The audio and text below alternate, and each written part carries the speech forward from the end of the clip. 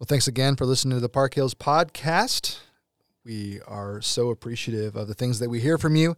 Go to parkhillschurch.com or the Park Hills Church app to find out what else is going on.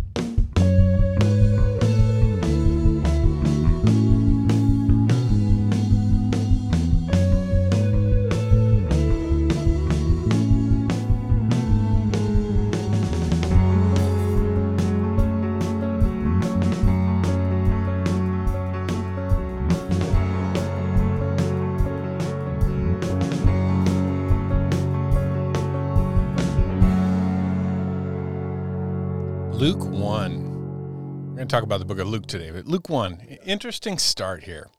Inasmuch as many have undertaken to compile a narrative of the things that have been accomplished among us, just as those who from the beginning were eyewitnesses and ministers of the word have delivered them to us.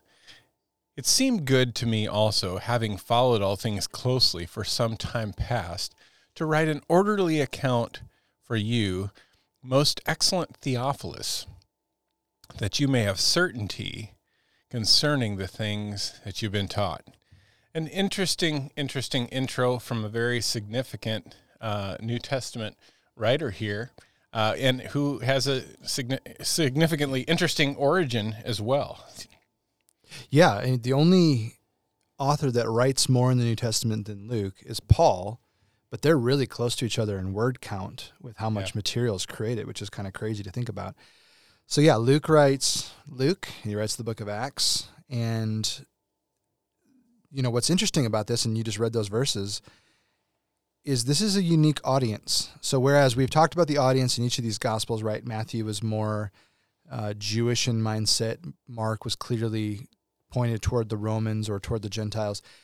We know that Luke is also written toward the Gentiles, but Luke's audience is one individual, this Theophilus character, whoever this is.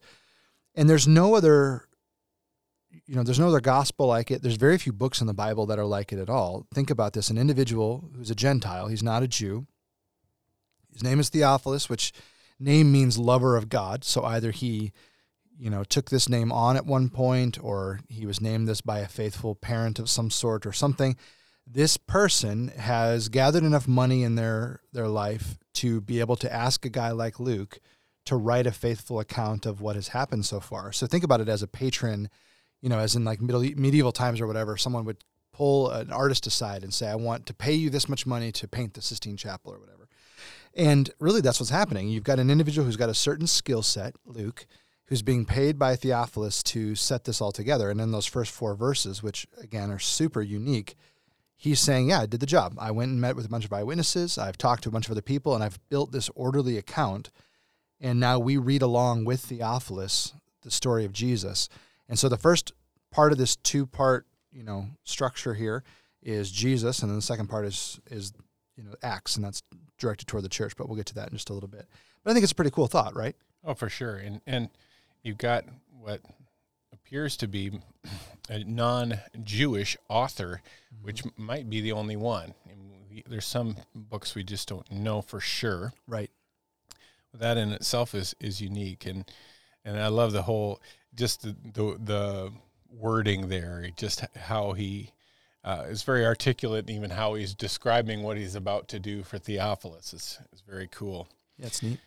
So, Chris, some of these Gospels, or a couple of these Gospels, are a little bit harder to nail down a key verse, and Luke makes it a little easier for us, doesn't he? Luke is super easy to nail down a key verse, and let me read it to you. Luke 19:10. For the Son of Man came to seek and to save the lost. I don't think you can wrap the gospel up any better in one verse than that right there. And on top of that, he's using terms like Son of Man and then seeking and saving right after he's just a few stories before told the story of the parable of the prodigal son and the lost coin and the 99 and the 1. So it's really neat. It kind of wraps up the whole gospel. And this is in the middle of a story that's pretty special to both of us, but again, we'll get to that in a little bit. So Luke 19:10 is the key verse for it. And like I said, for the Son of Man came to seek and to save the lost. But if you remember, when we did our Luke series, we spent a fair amount of time just coming back to that verse over and over again. Yeah, it really helps you, reminds you of what he was really aiming to communicate. We have a little difference in genealogy here in this one, and also the emphasis here in the early part of Luke on the birth narrative, right? And really, that's where we get such a beautiful account and those things that we so often read at Christmas time that are beautiful, as well as Mary's song of praise called the Magnificat. Beautiful section. I spent a fair amount of time in seminary studying Luke in a couple of classes that we did, and I came into it not knowing as much about Luke as I should have, and then I read through the book a few times, and it dawned on me with how much Mary material is in the beginning, and he says that I met with a bunch of eyewitnesses. Yeah, I began to think he has Mary as one of his witnesses. Mary's one of the witnesses. She's got to be. And then how else would you get the Magnificat from that? Totally. And then it was amazing to me to read a bunch of commentaries and find out that they all felt the same way. And then I realized I'm a genius, like they are. No, I'm just kidding. I'm just kidding. But there were these moments where I was like, you heard it, sweet, folks. This is what he thinks of himself. Yeah. It was a moment where I thought, man, okay, I'm not like totally crazy on this. I'm able to sort of see some things, and school that I've paid for has taught me well. But I was really impressed by that. And I know you and I've had that conversation a number of times of when we walked through Luke as a church and we got to preach it for a whole year. We a couple of times said, I wonder if this was a direct eyewitness account. Zacchaeus is unique. The amount of Mary material is unique in Luke. And so you start to go, are these stories unique because he sat with these individuals and they told him the story and he just said, that's too good. I have to make sure that gets in there. Yeah, because it's unique in that way. And just for the record, Chris, you actually might be a genius, but we're not going to let you know that. Okay, appreciate it. Because we just wouldn't want it to go to your head. Yeah, right well, don't tell anybody. We'll leave it off the podcast. Some have come up with a number of saying 45 references to women. I guess it's how you count them. But you along with that birth account, you've got all the story about Elizabeth, and with John the Baptist and Zechariah, which is wonderful. I love that as well. He makes a point in chapter 8 of pointing out the women who are financially supporting the ministry.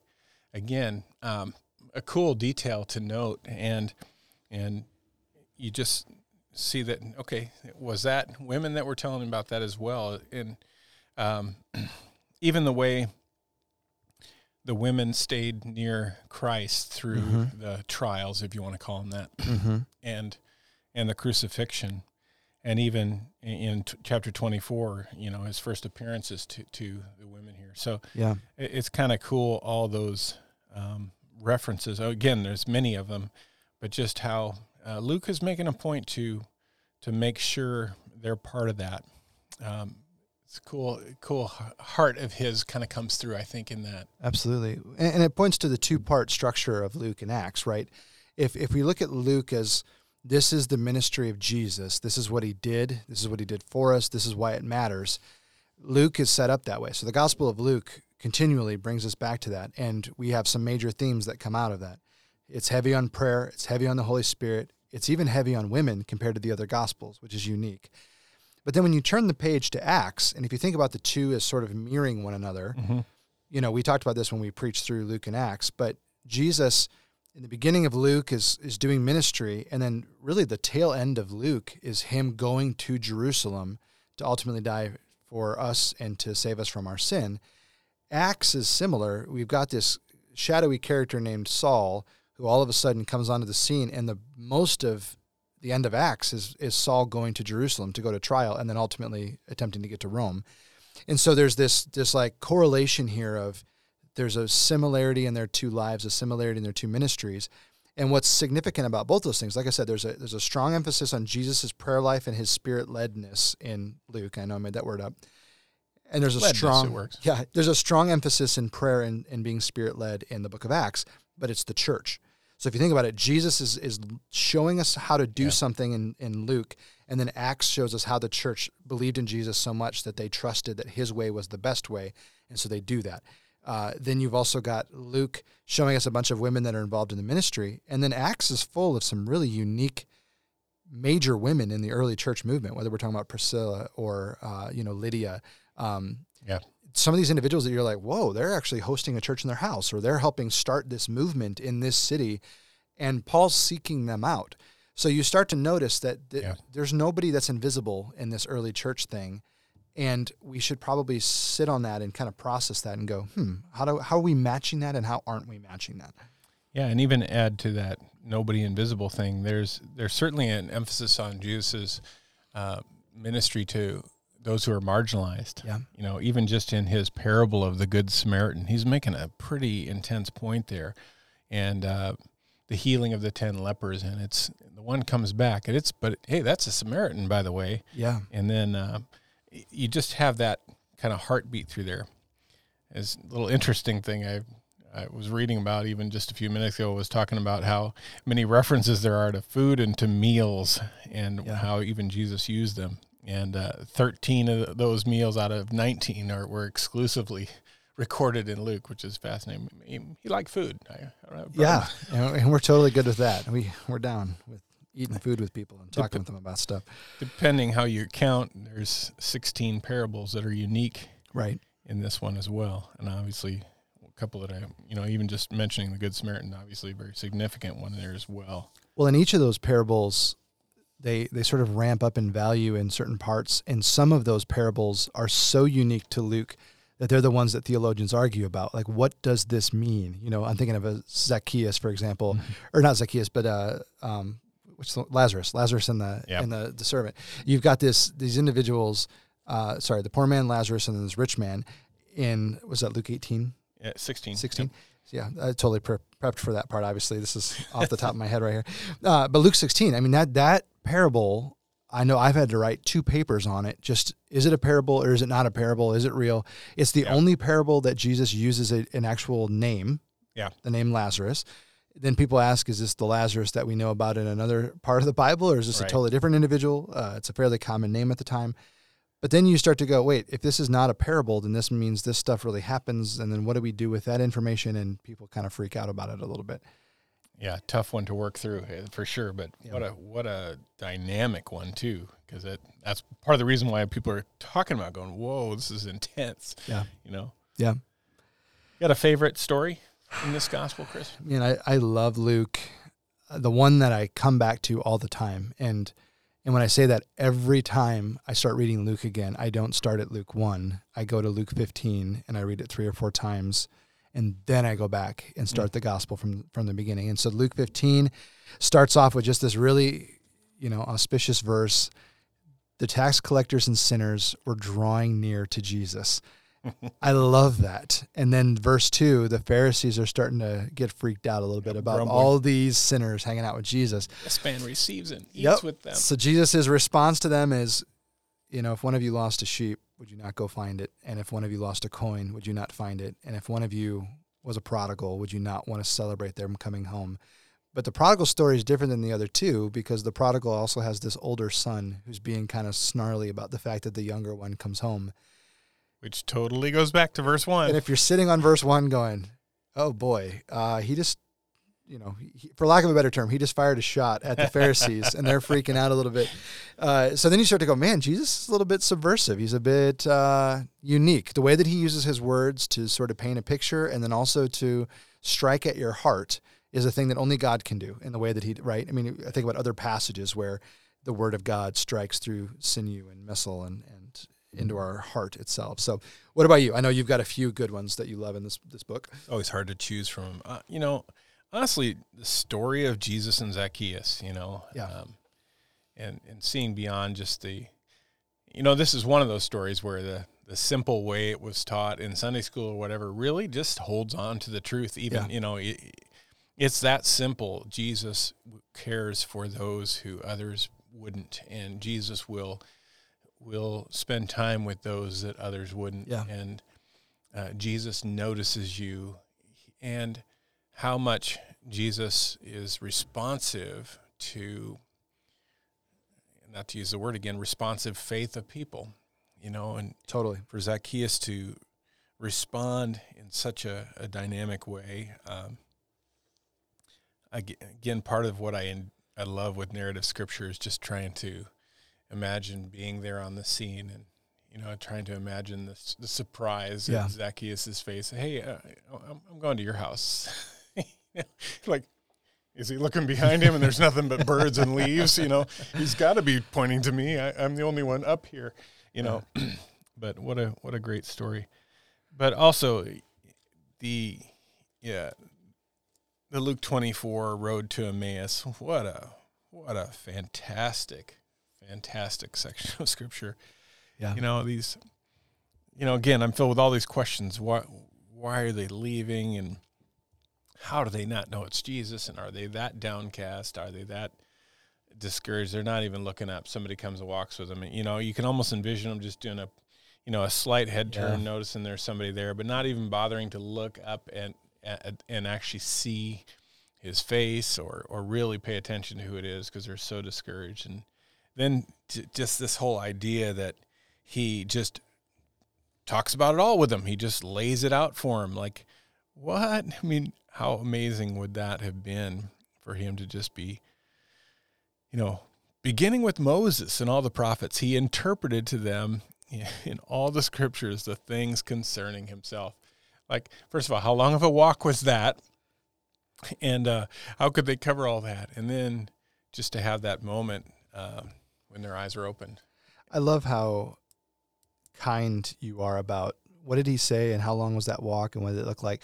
My question is, why was I not there? Right?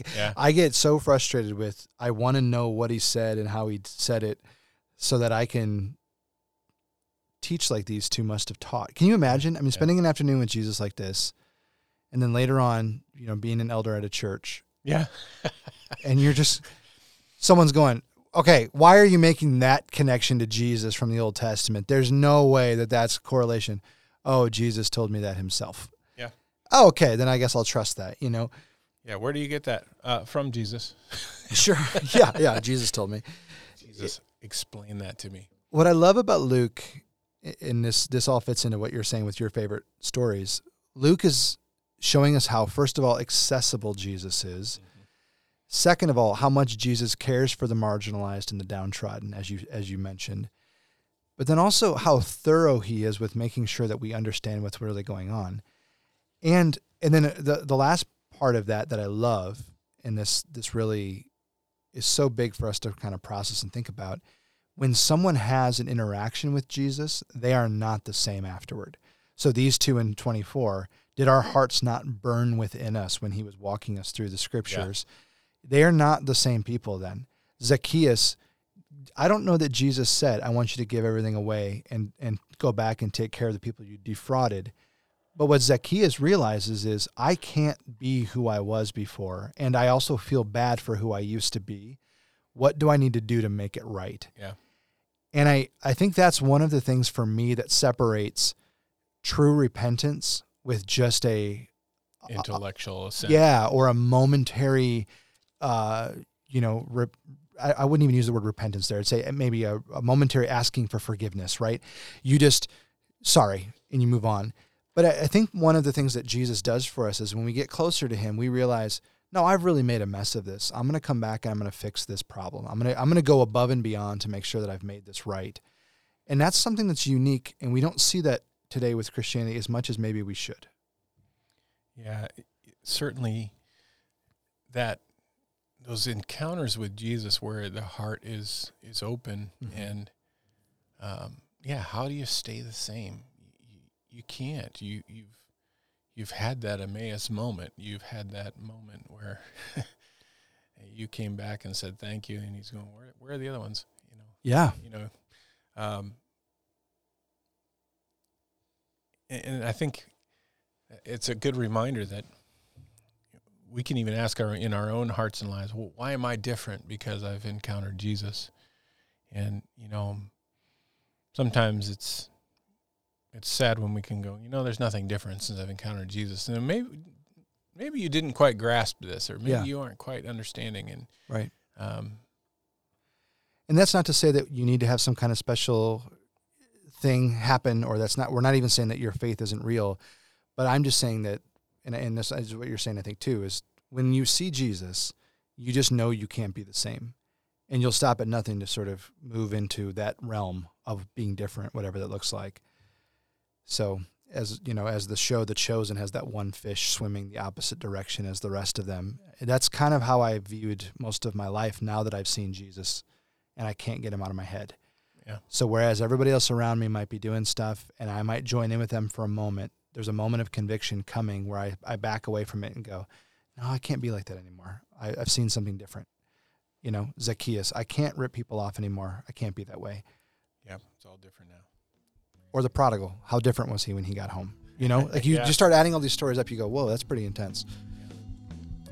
For the Son of Man came to seek and to save the lost. It's a good word.